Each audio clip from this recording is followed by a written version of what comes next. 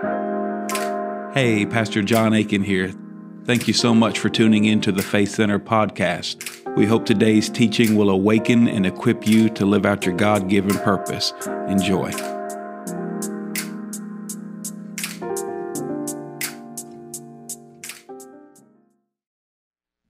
So, if you have your Bible, open up to Romans chapter 1. We're going to look at a couple verses before that. But I want you to, if you got a Bible, or if you have a Bible app, open your Bible app. Romans 1 is where we're going to start. We're going to do a little 1-2 skip a few through Romans. Guys, I'm going to start in Romans 12, Cameron, and I'm going to show you a verse in Romans 12 in just a second, but I want your Bibles open to Romans 1. It all makes sense here in just a few minutes. Sarah, we had a fun time. Hopefully y'all had a great Christmas and a great New Year's. Hopefully you just had a wonderful time. We had a great time, got to see family, and it was just a wonderful time. And the other day we were sitting there talking, and we have two big dogs, big drama queen dogs, Lucky Boy and Teddy. And so Sarah takes these, and our dogs are on medication because they're crazy. And so she gives them pills. I don't even know what pills she gives them. Gives them some pills. I don't know what they are. But she puts them in cheese. She melts cheese and puts them in cheese. And so she feeds, she goes and she's so sweet about it. Here, little baby. And I'm like, and they just swallow it. They just eat it up. And they don't know they're being controlled. And so I thought, well, she gives them this cheese and puts these pills in it. And she does it. She's so sweet and so nice about it. So I thought, what if she does this to me and I don't know it? So I'm like, she's giving it to the dogs, and I'm like, Sarah, do you do that to me? And this was her answer. Do you remember what you said? Okay. You want to come tell them the answer? Okay. What? Right there, right after you give it to the dogs, I said, Sarah, is this what you give to me? Is this what you do to me? And this is what she said. No, I don't give you cheese.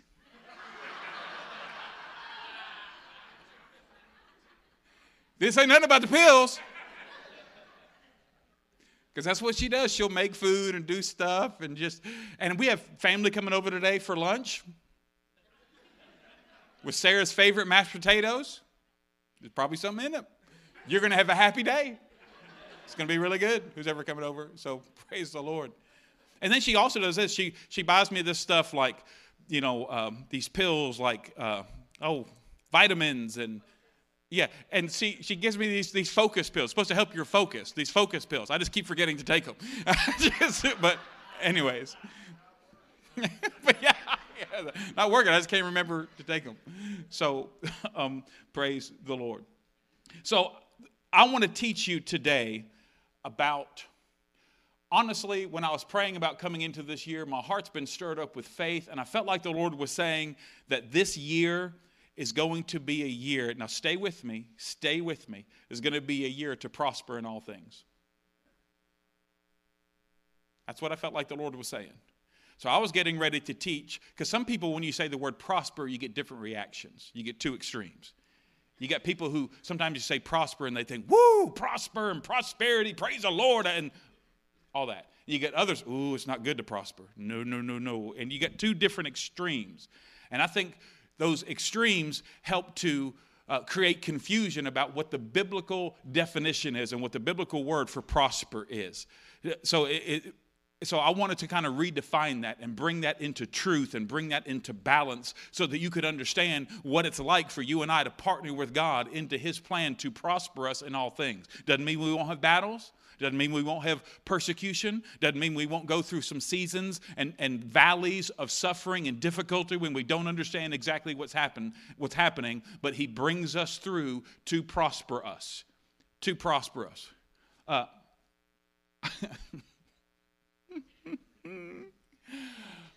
I'm just going to be me and do what I like to do. So,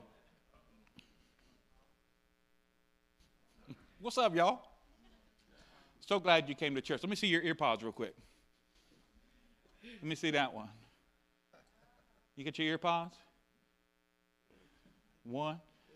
All right. Just want to make sure you're going to. I know y'all listen to the. No, you ain't listening to nothing yet. That's good. Just want to make sure you're going to hear the sermon. I'll give them back to you afterwards. I know y'all love me. I know they do. You can check around your section. See if anybody needs a little help this morning. I'm sure you were, listening to praise music. Praise the Lord.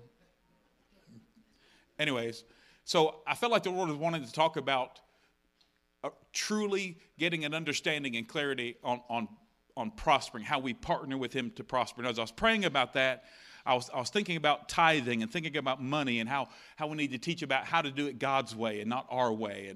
And so I was thinking about tithing, and I felt like the Lord said this to me: before you teach them about giving 10%, you need to teach them how to give 100%. Because the 10% won't work unless you give the 100%. And so at first I was a little bit like, because the medicine I probably had that day, I was a little bit like 100% of the money? And He was like, no, 100% of yourself. God calls for, we know everything that's in our possession is 100% His. But I felt like He was saying, calling us to a time of dedication. I spoke some of this in Mexico, just the thought of dedication, and I didn't realize I was going to be speaking some of this back here with us. But the other thing He said is, because Acts chapter 1 verse 8, it says, the Holy Spirit shall come upon you, and you shall receive, anybody know what it says? Power. When the Holy Spirit comes upon you, you shall receive power and be witnesses to me. That word witness is talking about a living witness. It's where we get the root word martyr from. And most of us know the word martyr as someone who dies for their faith, but that's not the definition of a martyr. That's the functional definition of what we use for the word martyr, someone who dies for their faith, but the real definition of the word is somebody who lives for their faith. And we begin to say, we've kind of redefined the word martyr from being a living witness to somebody who dies for their faith, because we saw people who were a living witness even in the face of death. And so I have people that tell me, Pastor, I die for Jesus. Okay, Tonto, how about just live for Him? How about just live for Him? And so I felt like God was saying, before they can be a living witness, you need to teach them how to be a living sacrifice. So some point in this year, I believe the Lord's going to lead us into teaching about how to prosper in all areas of our life. Every area and dimension of your life, the Lord wants to bring increase and maturity in. But before that can happen, we need to know how to present ourselves to God. You need to know how to present yourself to God. And there was two questions that I had thought of before we even jump into this, and I thought like the Lord really wanted me to ask you this. It might be a little cheesy, but I really felt like He interrupted me and wanted me to ask you this. I hope I can remember the questions rightly. Is number one, do you think, or would you agree, that as pastor coming here to teach every Sunday morning, would you agree that it would be good and it would be right, and you would have an expectation as your pastor, me coming up here to teach on Sunday mornings, that through the week that I would study and take notes in order to prepare to teach a sermon on Sunday morning? Would you have that kind of level of expectation for me? And if you found that I wasn't doing that, and the sermons were kind of like just not good at, and don't say nothing. Just hypothetically, the sermons were not good. And there was no faith and no feeding. And you were like, I don't think pastor's studying. I don't think pastor's praying. I don't think pastor's taking notes. I don't think he's getting in the Word to prepare for the sermon. That would probably change some of you of where you go to church. Well, don't you think in the same way that there should be an expectation for you to take notes and study in the middle of the sermon, so that you can go live a sermon afterwards? I promise you this, the sermons will get better when you get more dedicated.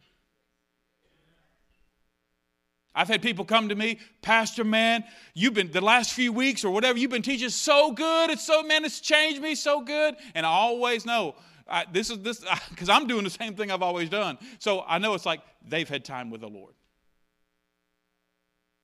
That they actually think my sermons have gotten better. And what's gotten better is their faith to be able to hear and apply the living Word of God. And so with this in mind, I want to talk to you today about presenting yourself to God. So your Bible should be open to Romans 1. We're going to get there in just a second. But guys, pull up in the Amplified version, Romans 12. And I want us to look at this. It's a verse we all know very well, but I want us to look at this verse. Therefore, everybody say therefore.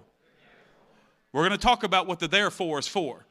But I urge you, brothers and sisters, by the mercy of God, to present your bodies, dedicating all of yourselves, set apart as a living sacrifice, holy and well-pleasing to God, which is your rational, logical, intelligent act of worship. There's a whole lot more we're going to get into in the next few weeks. But one of the things I want us to get hold of is I feel like this is something that we need to press into right now. 100% all in. Whether you're a teenager, whether you're an adult, whether you've done this 100 times before or you've never dedicated yourself to the Lord. That the things and the plans that God wants to release and activate in your life and in your family will be contingent on your participation by laying your life on the altar of the cross and the resurrection of Jesus Christ. And if you lay it all down and you lay it all unto Him, because He's Lord of your life, and you present yourself to Him, things will change. Things will change. Not overnight, but they'll change. They'll change in a major, major way. And so the word therefore, we were talking about this in Mexico, and Danny's like, every time you see the word therefore, you got to ask what it's there for. And so there's a whole lot of stuff that we don't have time to go through the whole book of Romans, but I feel like it'd be cool to start in Romans chapter 1 and do a quick 1-2 skip a few to find out what the therefore is there for. So in Romans chapter 1, if you have your Bible there, look at it. Romans chapter 1, this is Paul starting this letter to the book of Romans, which is actually going to land us in Romans chapter 12 for today. But look at this. It says, Paul, a bondservant of Jesus Christ, called to be an apostle, separated to the gospel of God, which He promised before through His prophets in the Holy Scriptures, concerning His Son, Jesus Christ, our Lord, who was born of the seed of David according to the flesh, and declared to be the Son of God with power according to the Spirit of holiness by the resurrection from the dead. Through Him, somebody say through Him, we have received grace and apostleship for obedience to the faith among all nations for His name, among whom you also are the called of Jesus Christ. So he starts this letter. We're going to land over in Romans chapter 12 and talk about being a living sacrifice. But he starts this letter talking about Him. He starts with Him. Because here's the thing. Everything in the kingdom of God, it starts with you. What are you going to do with Jesus? So, it originally starts with Him, but your partnership in it starts with you. Your part in it starts with you. Your place in God and what God will accomplish through your life, there's a starting point that you have to say, like he comes in, he says, Paul. And so there's a time that you have to insert your name in it. Maybe people treated you wrong. Maybe people hurt you, or maybe your parents did this, or whatever happened. There's a time where you're no longer in the back seat driving the car of life, being driven around by others, but there's a time that you now are in the front seat, and you get to make decisions. You get to make decisions. And Paul is writing this. When I see this, Paul, a bondservant of Jesus Christ. That is by choice. That tells me Paul made a choice. And this church is filled with people who one time in your life, you made a choice. And you said, I'm not going to keep doing what I've always done. I'm not going to keep serving myself. I'm not going to keep running in sin. I'm not going to keep doing that nonsense. That you made a choice to say, Jesus is Lord, and I'm going to serve Him. And right now you're in this room because you made a choice. And you would say of your life, whatever your name is, Paul, John, a bondservant of Jesus Christ. You know who you are. You know who you are. That's who's writing this to us. He's writing from a place of someone who's already presented himself to the Lord. I'm a bondservant of Jesus Christ. I love what he says here, separated to the gospel. When you study out that phrase in the Greek, that phrasing separated to, speaks about this process of a boundary line, like a distinct and specific boundary line, like a clear picture of a before and an after. There is a territory. There is a boundary. There is a difference. There is a difference from then to now. And Paul is saying, I was separated from. Sarah talked about this last night. She got her preach on last night. It was an amazing time in the worship night that we had. And Caitlin and JP did a great job. And God just showed up. And it was a really cool time last night. But as Sarah was speaking, I was thinking about this. And there's a separate, Paul said, I'm separated to. See, sometimes we focus on what we were separated from. But you need to focus on what you're separated to. And so in this phrase in Greek where it talks about being separated to the gospel, it is including the knowledge of you are separated from something, but the emphasis is not on what you are separated from, the emphasis on what you were separated to. And that's the danger when people get separated from a life of sin or a life of whatever, and they end up talking about, well, Jesus saved me from this, and they keep talking about that, which it's okay and right to talk about what Jesus saved you from. But the main part of the story is what He saved you for, what He saved you to. Because when you understand what He saved you to and what He saved you for, you'll never go back to you're from. And so some of you, what you need today in a dedication unto the Lord, to dedicate yourself this year unto the Lord, is to have a clear boundary line to say, I know what I'm from, but Lord, I need to know what I'm for. And I've been separated unto the gospel. This is incredible. Gosh, I wish I had. This is incredible.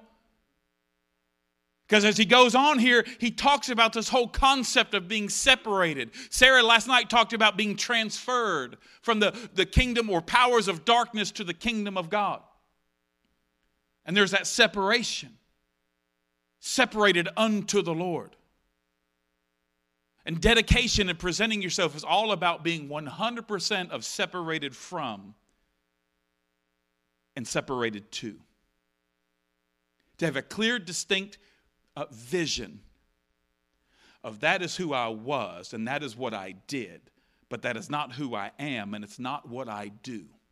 If you are currently doing in Jesus the things that He saved you from, then you don't have a revelation of what He saved you for. Because we all get tempted. Every one of us is going to get tempted. The temptation is not the problem. But what we need is a revelation and a vision and an understanding and a boldness and an authority from the anointing of God when the temptation shows up to say, I ain't falling for that. No. You can go on somewhere with that. Satan, you get behind me. Because I know what I'm separated to. And he walks this thing out through the scripture when you look at it. And this is how he starts. This is the start to get to Romans 12. So you want to know what the therefore is there for? You got to go back to Romans 1 and see who's writing this and what is he writing from. Because he understands that he's a part of this gospel. In other places he calls it my gospel. Because he had such partnership and such ownership of it. He said in different times, this is my gospel. I'm a bondservant of Jesus Christ. And it's by choice. It's by choice. Faith is always a choice. Obedience is always a choice. And anytime you feel like I don't have a choice, I just got to sin, that's a lie. You have a choice.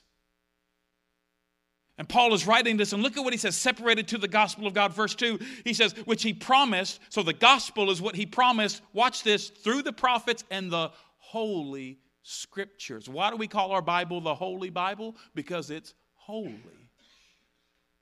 It's the Holy Scriptures that God, through his prophets, used to present to us the gospel and his promises.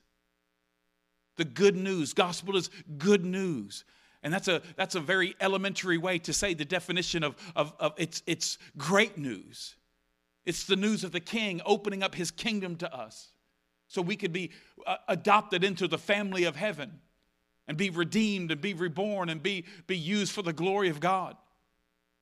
And the reality is, when he's saying this, that he's saying, I'm a bondservant. He's saying, I'm separated from some stuff, but I'm separated to the gospel. And the gospel that I'm separated to, the gospel that I'm standing in, first was presented to me through the holy prophets and the Holy Scriptures by the promise of God.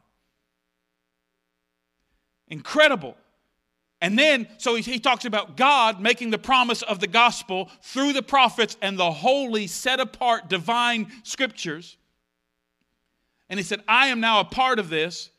And he talks about Jesus Christ concerning his Son, because Jesus is the living Word, concerning his Son. And it talks about the Spirit of holiness, because the Holy Bible and the promises and a dedicated life all the way through, it should have a fragrance of a spirit of holiness. And that's one of the things, that's why I'm so thankful for Bill Griffin. He talks about this all the time. Not that, and he doesn't come across like he's perfect and better than other people, but he talks about there needs to be a holiness.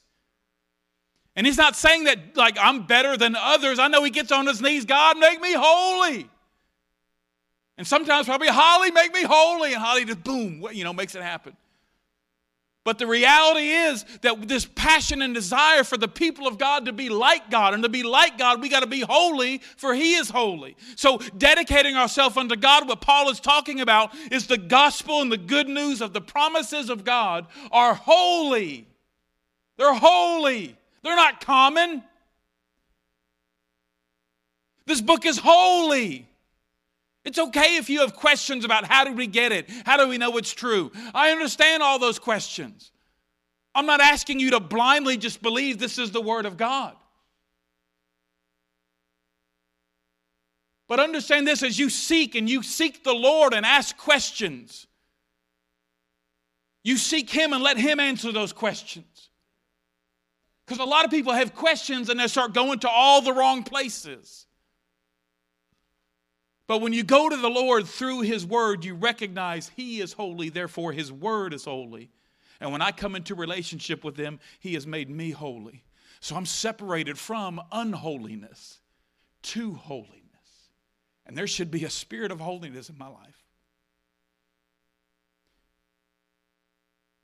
And my job is not to go into the world to say unholy, unclean, unclean, unholy. My job is not to go judge the world. My job is, number one, to be holy. My job, number two, is the brothers and sisters in Christ that I love, the other disciples of Christ, is to relationally, in a loving way, encourage them to be holy. Because Jesus made them holy. So we're separated to this thing of holiness, purity, cleanliness. We are right with the Lord. We smell like him, look like him, walk like him, talk like him, act like him. We're holy. And Paul is writing this at the beginning of this thing, and he's tying this stuff into it. And then he lands on, look at verse 6. He says, among whom you also. So he starts with him, goes through the scriptures, goes to Jesus about these promises, talks that these promises are done in the spirit of holiness, and now he's saying this promise is extended to you. He's saying, I'm walking in something that God promised through these people, through scriptures, and through his son, and I'm walking in it, and now they are empowering me to invite you to be a part of it. So when we talk about Romans 12, present yourself as a living sacrifice, what we're talking about doing is exactly what Paul did, exactly what Jesus did, and exactly what every believer on the face of this planet has done since they've heard the gospel. So we're called into this dedication unto holiness. The call is for you. The call is for you. It's for you. You need to see it personally. It's for you. You know what changed in my life?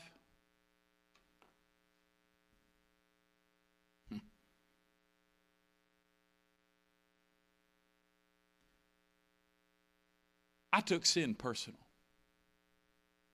I took the invitation to join some stuff. Have y'all ever had an invitation to join in sin? I took it personal. Like, that's me. You're inviting me. That's got my name all over it. That's what I'm talking about. I had that kind of like that's me. And it took me a while to start walking with God before I began to see the promises of God and the calling of God, that I could have the same level of that's me. So all I did was become as dedicated to the gospel and to Him as I was to sin. Some of y'all are the most dedicated people I know. The most committed people I know. You're just committed to the wrong God. Committed to the wrong substance. And there's a spirit of unholiness that's lingering around you. Like Sarah was talking last night, walking through a graveyard and the spirits are reaching up and pulling you back down. You never seem to be able to break free. You never seem to be able to break through the tackles to be able to go all the way to the touchdown. You never seem to be able to break free. But those in this room who have broken free, you know how you did it. It was your dedication unto the Lord. And His power and His anointing broke you free. So skip. If you go to Romans chapter 6, just skip over and go to Romans chapter 6 and look at what he says there. And guys, there's so much I'm skipping, it's not even funny. Talking about presenting yourself to the Lord. Romans 6, look, we'll just start in verse 15. I know it's a lot, but I want you to see it. We'll start in verse 15. Romans 6, verse 15. When you got it, say got it. What then? Shall we sin because we are not under the law, but under grace? Emphatically, he says, certainly not. Do you not know that to whom you present yourselves slaves to obey, you are that one slaves whom you obey, whether of sin, leading to death, or of obedience, leading to righteousness? Two choices. But God be thanked that though you were slaves of sin, yet you obeyed from the heart that form of doctrine to which you were delivered, meaning the gospel. And having been set free from sin, you became slaves of righteousness. So I speak to you in human terms because of the weakness of your flesh or of your body. For just as you presented, look at that, just as you presented in your past your members as slaves to unrighteousness or uncleanliness, unholiness is what it means, and of lawlessness leading to more lawlessness. So now, everybody say now, present your members as slaves of righteousness for holiness. Now. There's a then, there's a now. I've been separated from my sin and from my past and from my unholy life to the gospel of God. And there's a purpose for it. God is not just making me clean to set me on a shelf. God is making me clean to send me back into unclean places and represent how clean the Lord is. God is bringing light into me to send me back into dark places so that the people who are sitting in darkness will see a great light. God wants to clean me so He can use me, not so He can love me. He loved me when I was a mess. He loved me in my sin. The issue is not, does God love me? The issue is, do I love God? Will I love God enough to dedicate my life to Him, present myself before Him so that God can use me? Because there is no greater call. All this young generation, I hear different people talking about they want to make a difference. There is no greater movement. There is no greater call than the Great Commission of Christ. And the problem is the church has not done a good job of representing what that is. And so a younger generation saw what we have done and says, I don't want to do it. Because we've not accurately represented as a whole the Great Commission. Sometimes we come as if we're called to judge the world instead of love the world. And then we do one thing and say another. And so they see some of the hypocrisy, and I don't want that. Some of you in your households, your kids see what you do on Sunday, but the reason why they're not excited about going to church on Sunday because they see how you live all week and they know it's a sham.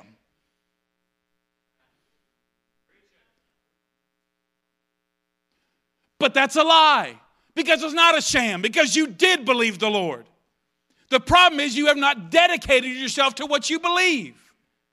And so there has to be a commitment to say, whoa, let me remember who I am. Because my pain and my circumstances and my pressure and whatever's happening to make me forget who I am. Whoa. I was that. I was sin. I was shame. I was an addict. I was that. I was unfruitful. I was unfaithful. But that's not who I am. I am a new creation in Christ. I am a bondservant of the Lord.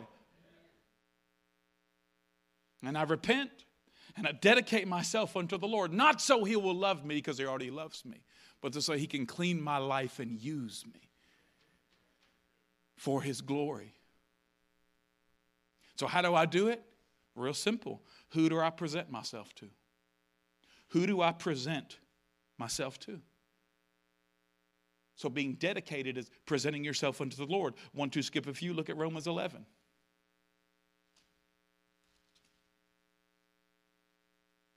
And this one is huge. I don't even know how to I shouldn't even attempt this. This is huge, but I want you to see it. I want you to see it. Romans 11, Paul's talking about the nation of Israel. He's talking about the Hebrew people, the Jewish people, the Israelites, the people that God chose. Because remember the Holy Scriptures we talked about, that God gave His promises through the Holy Scriptures. So God chose a person to choose a people and to use those people to make His promises known to all people. But the people that God made the promises, He was trying to make the promises through these people, not just to these people, the Israelites, the chosen people of God. He was trying to make His promises not only to them, but through them. But they begin to think, as in mass quantities, they begin to think, oh, God, we're better than everybody else. God chose us. We're the people of God. Y'all aren't. And what happened is they made the gospel unto they begin to see is the promises were unto them, not to everybody else, and there begin to be an us and them mentality. And that happens in the church today. You never need to forget what God saved you from. So that when you encounter it in somebody else's life, you know the victory of Jesus.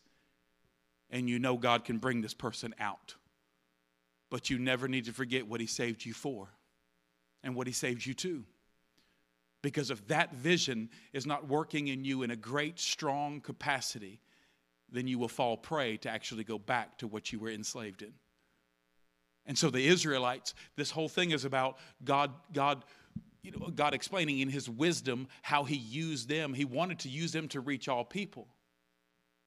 And just look at what He says in starting at, just for sake of time, starting at verse 28. Romans 11, starting in 28. Concerning the gospel, so now we're still talking about the gospel, separated unto the gospel. So now concerning the gospel, the good news, they, meaning the Israelites, are enemies of the gospel for your sake, meaning for Gentiles, those who are not born from a physical bloodline of Jewish or Hebrew descent.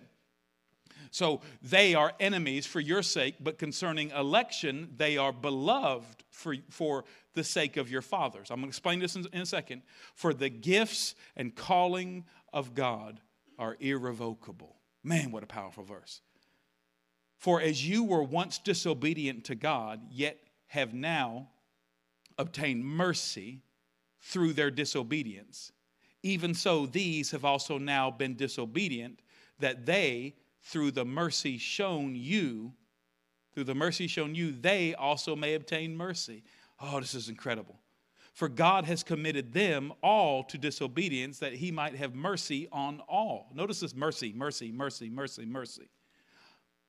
Oh, the depth and the riches, both of the wisdom and knowledge of God. How unsearchable are his judgments and ways past finding out. For who has known the mind of the Lord? Or who has become his counselor? Or who has first given to him as it shall be repaid to him? And look, it lands right here. For of him and through him and to him are all things, to whom be glory forever and ever. So what he's saying here, Paul's talking about this whole thing of I'm a bondservant separated to Christ and the promise of, or separated to the gospel. And this gospel was promised through the prophets of God and the holy scriptures of God, which then Jesus, the Son of God, walked in. And now I am an apostle to that, and I'm coming to say you can come have a part in it. That's the process. And then he goes through the whole rest of the book talking about all kinds of amazing stuff. Y'all who went through Jamie Futrell's class about Romans, you know what I'm talking about. It's an amazing book that has so much revelation in it. So we're 1-2 skip a few going through this. And now he's talking about the people that God used to write the scriptures, the Israelites. And what he's saying is they were disobedient. Many of them did not believe the promises that I gave to them. They read the word, but they didn't come to me. They didn't believe in me. So that when the living word showed up, they didn't receive me, they rejected me. And what God is saying, in my wisdom, I use that for your sake. That their disobedience provided an opportunity for your obedience. And what that means is I want to show mercy. I want to show mercy. They disobeyed me. They rejected me. But through their life, I used it as an opportunity because God is always at work. I'll use it as an opportunity to deliver mercy to a group of people who don't know me and aren't seeking me and they don't want me. And that mercy is given to you and I. And we come into relationship with Christ, and now we can say, John, a bondservant of Jesus Christ, separated to the gospel of God. Now, if I said that to a Jewish person, wait a minute. How? You're not Jewish. You're not Hebrew. You're not a son or daughter of Abraham. That promise is not unto you. And that's where they would be mistaken, because they made it about them. Anytime we make it about us, we're mistaken. And so the reality is, what he's saying here is they were disobedient so I could give you mercy. And I worked mercy in that. And when you come into obedience, I want to use your life to present my gospel back to the people who presented it to you. And they're going to get a second chance. The true second chance is for the Jew. The greatest privilege you will ever have in your life is leading a Jewish person to their Messiah named Jesus. But what's happened is the church has totally messed up the gospel. We make it about us and not about him. We make it American Jesus. Make it about our churches and our denominations and not about him. And so we go back and present a gospel to the Jewish people, and they're over here knowing the roots of Abraham and all, and saying, that ain't the Messiah I know. That's the American gospel. I don't want that. And so when we dedicate ourselves to the Lord, we come, and what we have the ability to do is let the Lord teach us and let the Lord grow us, because his word is so precious to us. It's holy to us.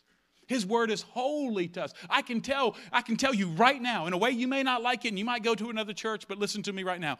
That I can tell you how important God's word is to you. Now you can tell me all you want. You can say, Pastor John, I love the word. I believe the word is the word of God. I love the word. I believe the word. You can tell me that all you want. But the thing that tells me what you really believe about the word of God, and what your relationship is really and truly to the word of God, is how much meaningful time have you spent in it this week?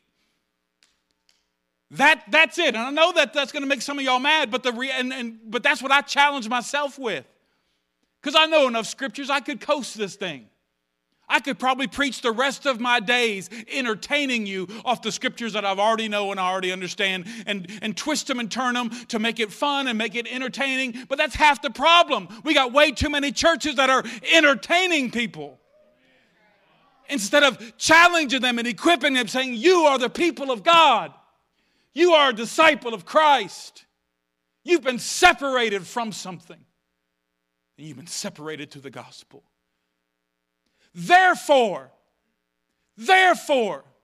everything that is of him and through him and back to him. It's not of me and through me and to me. It's of him, through him, and to him. Therefore, I passionately urge you, is what Paul is saying, to present your body as a living sacrifice. He's passionately urging us, in light of all this stuff, to present your body a living sacrifice. See, the enemy wants you to present your body as a dead sacrifice. The enemy, with the spirit of suicide, is attacking this generation to get them and teenagers to offer he confuses them in identity. He confuses them in sexuality. He confuses them about everything that could possibly be confused about, because there's not a culture that really knows the Word of God predominating in the home and in the family to say, listen, that's a lie from the enemy and you need to believe the Word of God. I love you, but that's not who you are. This is who you are. I'll walk with you through your struggle. I'll walk with you through your battle. I'm not gonna like beat you up about it, but I'm gonna tell you who you are. Because as a parent, when you don't know when your child doesn't know who they are, you as a parent in the Lord, you need to remind them of who they are. You don't affirm with their ungodly confusion about a false identity. That's not good parenting. And that's not kingdom. Now, you don't go bash them and judge them and bring hate to them. You have to be patient and you have to be gentle. You have to be gentle. And you have to be with them and say, I understand your confusion. I understand your confusion. Because sin is confusing. And maybe you were not confused in the same exact confusion they're confused in, but sin confused you. And don't get confused about that. So you come with compassion and gentleness, but you don't affirm the false narrative. You don't affirm the false lie. You say, you have a Savior who loves you, and He wants to separate you from this. He wants to, see, He died in this so you could be free from this and step on into this new life in the gospel. And a new identity in Christ. So here's what you do. You present your life as a living sacrifice. And when you do this, you present your life as a living sacrifice. I love what it says. Pull up that scripture again, guys, in the Amplified version. I love what it says. I urge you, brothers and sisters, present by the mercies of God. Meaning in light of the mercies of God. Like God is merciful. In light of His mercy. Not coming fearing judgment. In the mercy and under the umbrella of the merciful, loving God. That I come present my body, dedicating all of myself as set apart. As a living sacrifice. Watch this. Holy and well-pleasing to God. Before you do anything, you need to ask yourself, is this holy and well-pleasing to God? I could take another hour going through scriptures about being pleasing to the Lord. About children obeying your parents because this is pleasing to the Lord. That's a whole nother sermon. So this reality of dedicating myself, but watch this, which is your rational, logical, and intelligent act of worship. This is not emotional. Emotion should be included in it, but it's not driven by emotion. Faith is not emotional. Faith should affect every emotion you have. Faith will actually create emotions, but faith is not emotional. Faith is logical. Faith is rational. And what he's saying, based on the gospel, based on the promise of the gospel through scriptures and how Jesus affirmed and confirmed and fulfilled that gospel, and how and Paul's saying, I am a bondservant of Jesus Christ because I have been separated. I have participated and been a partner with God, presented myself to God, and I am now separated from sin and to the gospel, and I now am coming to you saying God is calling you to the same thing. Everything is of him, from him, or through him, and to him. And so what he's saying is, now I'm calling you, and I passionately urge you with everything in me. It's hard to emphasize the passion that one simple phrase says, the passion that's in there. I passionately urge you to dedicate yourself. Because if you don't, we have an enemy and a spirit of darkness that is inviting teenagers through all kinds of stuff, inviting people, not just teenagers, but inviting every generation to an altar of a dead sacrifice, which usually works itself out in either a suicide. Lay your life on an altar, and maybe your memory might mean something. But the Holy Spirit leads you to a spirit of being crucified with Christ, which is the antidote from the spirit of suicide. Because a spirit of death and a spirit of suicide will come in, will lie to you about your identity, confuse you about who you are and what your calling is, make you feel so low and so belittled. And once you try all the falseness that he offers you, it's going to be even a deeper, just like we presented our members to unrighteousness, to even more lawlessness and unrighteousness. A spirit will lead you in deception to where he lies to you about who you are, and then as you try all these different things to try to find yourself, and at the end of that whole story, you end up more empty than you were at the beginning. Because everything you thought was going to save you doesn't save you because it's not your Savior.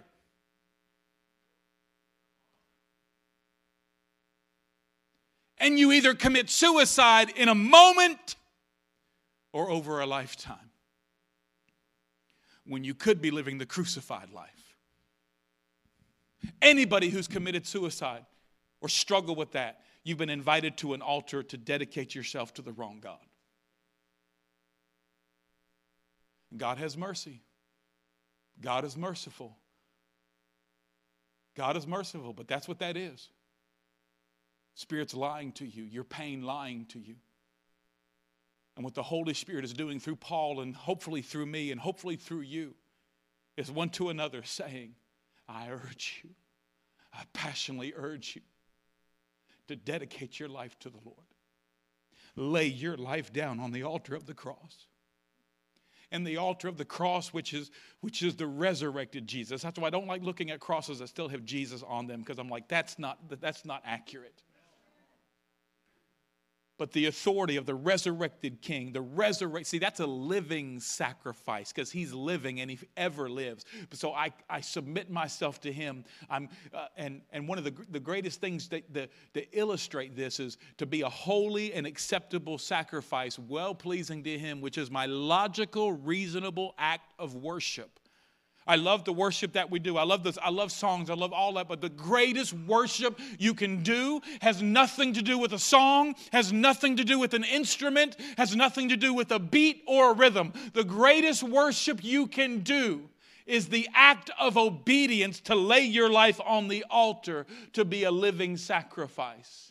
To let the fire of the altar burn your flesh away. Burn every ungodly desire in your life away so that nothing but Jesus remains.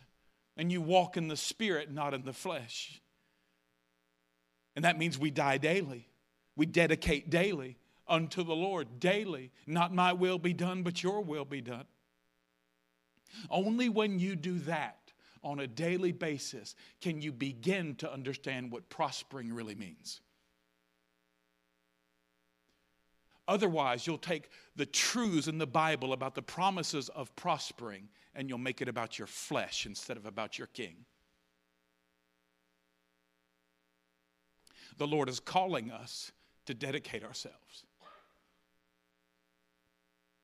For your family, for your business, for everything in your life, he's calling us to a fresh dedication. And one of the greatest pictures of this is Galatians 2:20. Pull that scripture up and worship team, come on up. I say this every day of my life. I pray this every day of my life. This is what it means to present yourself. This is what it means when you have a choice, you have a temptation, and your flesh is wanting to do this, but you know that that's not God's will for you, so you need to dedicate to another thing. You need to submit to another thing. You need to choose a holy way. You need to choose a different thing to do instead of being a prisoner to that sin and to that shame. You need to begin to declare this over your life and say, I am crucified with Christ. And I, John Aiken, I no longer live. Christ lives in me. And the life that I now live in this body, I live by faith in the Son of God who loved me and gave himself for me. He didn't give me righteousness. He didn't give me peace. He didn't give me joy. He didn't give me a purpose. He gave me himself. And in him do I have righteousness. In him do I have peace. In him I have joy. And in him I have purpose. But it's him. It's always been him. It's of him, through him, and to him. It's him. It's loving Jesus. It's being one with Jesus. It's Jesus, you're my Lord. Jesus, you're my King. It's Jesus. You can have the world. Just give me Jesus. You can have America. Just give me Jesus. One of the dangers in our time is America and a nation being lifted in idolatry to a place that God never wanted it to be. Give me Jesus. This kind of sermon this year at the beginning of the year will determine which church you need to go to. Because I pray in Jesus' name it's like this all year long.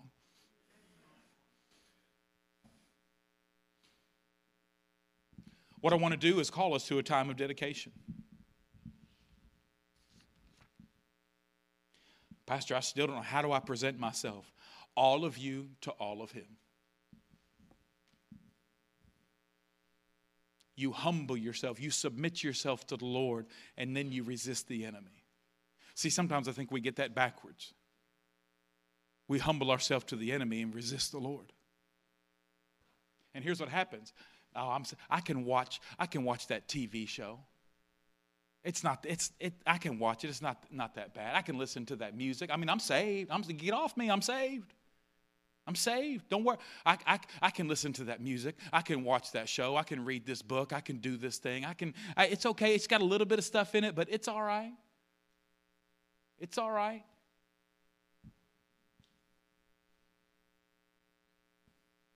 It's all right. I'm saved. Quit judging. Quit. I'm saved. God loves me. See, sometimes because God does not bring immediate judgment upon a sin, we think we get away with it.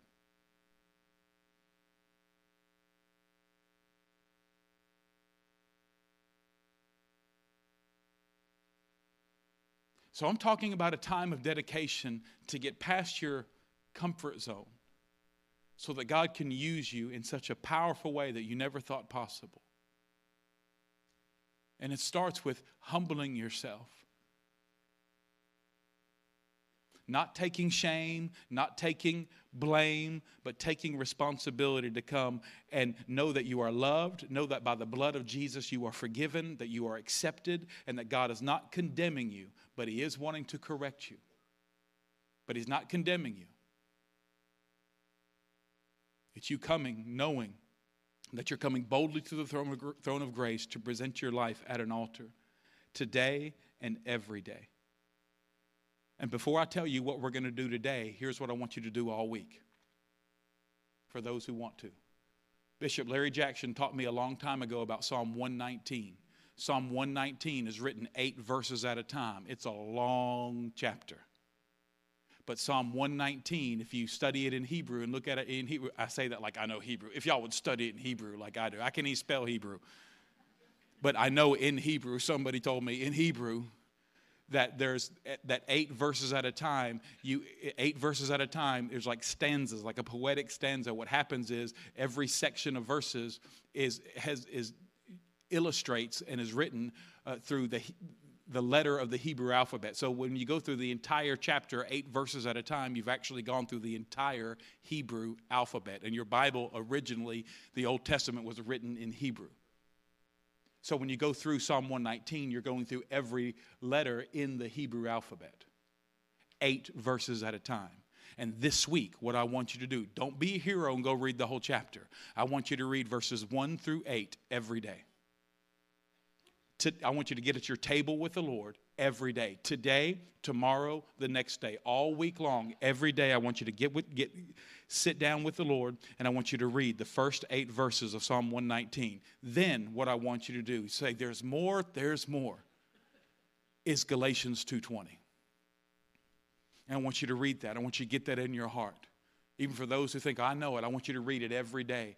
And every day when you do this, you come and you freshly dedicate yourself to the Lord. That, "Lord, I dedicate my life to you to be a living sacrifice that is holy and acceptable in your sight." See, you may have friends and people that accept your way of living right now, but that doesn't mean God does.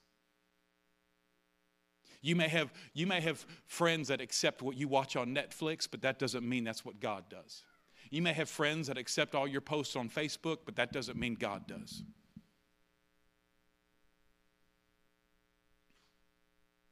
Aren't you encouraged? God is at work, and I want to call us right now. That's what I want you to do all week. I just told you what I want you to do all week, but right now, I just want to check. Is there anybody in this room that up until this point in your life, you've never surrendered your life to the Lord? Meaning, you've never made a prayerful and verbal confession, a decision, not just an emotion, but a decision where you have said, "Jesus, I believe you are Lord, and I believe God has raised you from the dead." And that's what the Bible means, to call upon the name of the Lord. That means you're surrendering your life to Jesus. I believe Jesus is Lord and that God raised him from the dead. Still have a lot of other questions, but I believe that. Those two things. See, if you believe that, the Bible says you call upon the name of the Lord, you believe that in your heart, you confess that with your mouth, you shall be saved. That means separated from, to. And just because you're in church doesn't mean you're a Christian. Just like when I go to Chick-fil-A, I'm not a cow or a chicken. So if you're in this room, I'm going to do this a little different than I normally do. So I need you to be courageous and bold, because I've done preach long and we still got stuff to do. If you're in this room and you know that's you, I'm asking you to be bold and courageous. If you know that today's a day for the first time that you need to stop running from God, and you need to surrender your life to Jesus to be saved. And you know that's you. I'm not talking to the person that you know you're a Christian, you know you have a relationship with God, you remember giving your life to the Lord, but you've struggled and you want to come back to Him. I'm not talking to you right now. I'm talking to the person that says, "I can't believe I'm here today. This is freaking me out, but I do need to give my life to the Lord because I've never done it." If that's you, trust me, even though it's emotionally maybe weird, trust me, if that's you, all I want you to do is agree with God. If it's you, agree with God and just stand to your feet right where you're at. Just stand up right where you're at, if it's you. You don't need to worry about what anybody else thinks. I normally don't do it this way, but if that's you, I just want you to stand to your feet. If you feel like you're about to throw up, I'm probably talking to you. I just want to give a minute. I know it's awkward. I just want to give a minute. I would so love to say, if you think the person sitting next to you is not saved, pinch him in the butt and see what happens. Let him get up. Anybody? Is there anybody here? Okay, that means every one of us knows the Lord. It means every one of us knows the Lord. So now what I want you to do, if you're here to say, "Pastor, you've been talking to me, and I need a fresh dedication in my life." You're talking to me. I want you to come stand up front. It's all fun and games till it turns on you. "Pastor, you're talking to me. You're talking to me, and I need a fresh dedication to the Lord." I want you to come stand up front.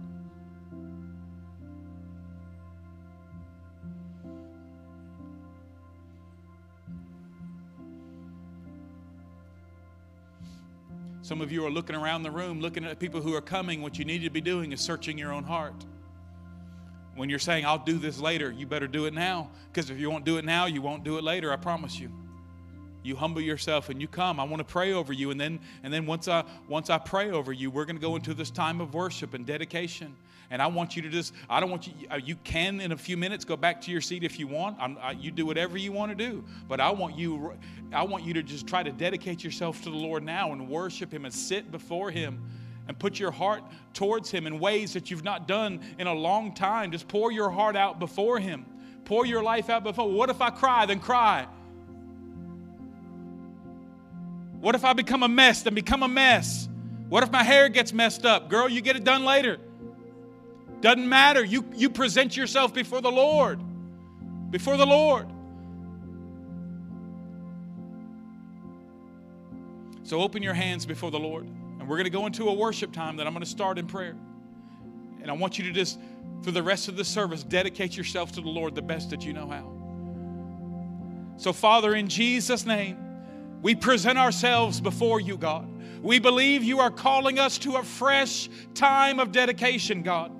To lay down what needs to be laid down. To let go of what needs to be let go of. Jesus, we believe that you are Lord. We believe that God raised you from the dead. And we present ourselves before you, God. Trusting you, God, and believing you, God. We come to you with faith. We come to you, God, asking for mercy as we confess sin, as we confess, God, the false things that we've done, the lies that we've believed. We humble ourselves before you, God, and we open our heart. We lay our life on the altar, and we know that the altar of the resurrected King, the cross of Christ, will sanctify our life and set it apart for your purpose. So, Father, in Jesus' name, we lay our life down. We lay our life down that we would be holy, God, and acceptable in your sight, well-pleasing in your sight, that every false thing and every dark thing and every unclean thing and every lie would be removed from our life, God, that we forsake it. We forsake it. We turn from it, God. We turn from that sin. We turn from that addiction. We turn from that compulsion. We turn from that lie, God, and we present ourselves today to you. So may your anointing break the yoke, break the sin. And I pray, Holy Spirit, over every person that's presented themselves. Holy Spirit, I pray your power and your anointing would flow through them as they worship you, as they open up, and as they lay their life down. Holy Spirit, I pray a song rises in them. I pray joy rises in them. I pray the flesh and darkness will flee, and I pray the joy of the Lord will be their strength. Give them new vision. I declare new vision over you. I declare a clean mind over you. I declare joy over you. I declare peace over you. That the Holy Word and the Holy Scriptures will activate the holiness of Christ in you. And you'll have a spirit of wisdom and revelation as you read the Word. And I want you to whisper this before the Lord. Just whisper it before Him. Say, Lord, I love you. And Lord, I turn from my sin. Cleanse me. And Lord, the greatest joy of my life is that you would use me for your glory. So let's worship the Lord. Thanks again for listening to the Faith Center podcast. To connect with us, go to faithcenter.tv and fill out our connection card. We pray blessings over you and your family. We'll see you next time.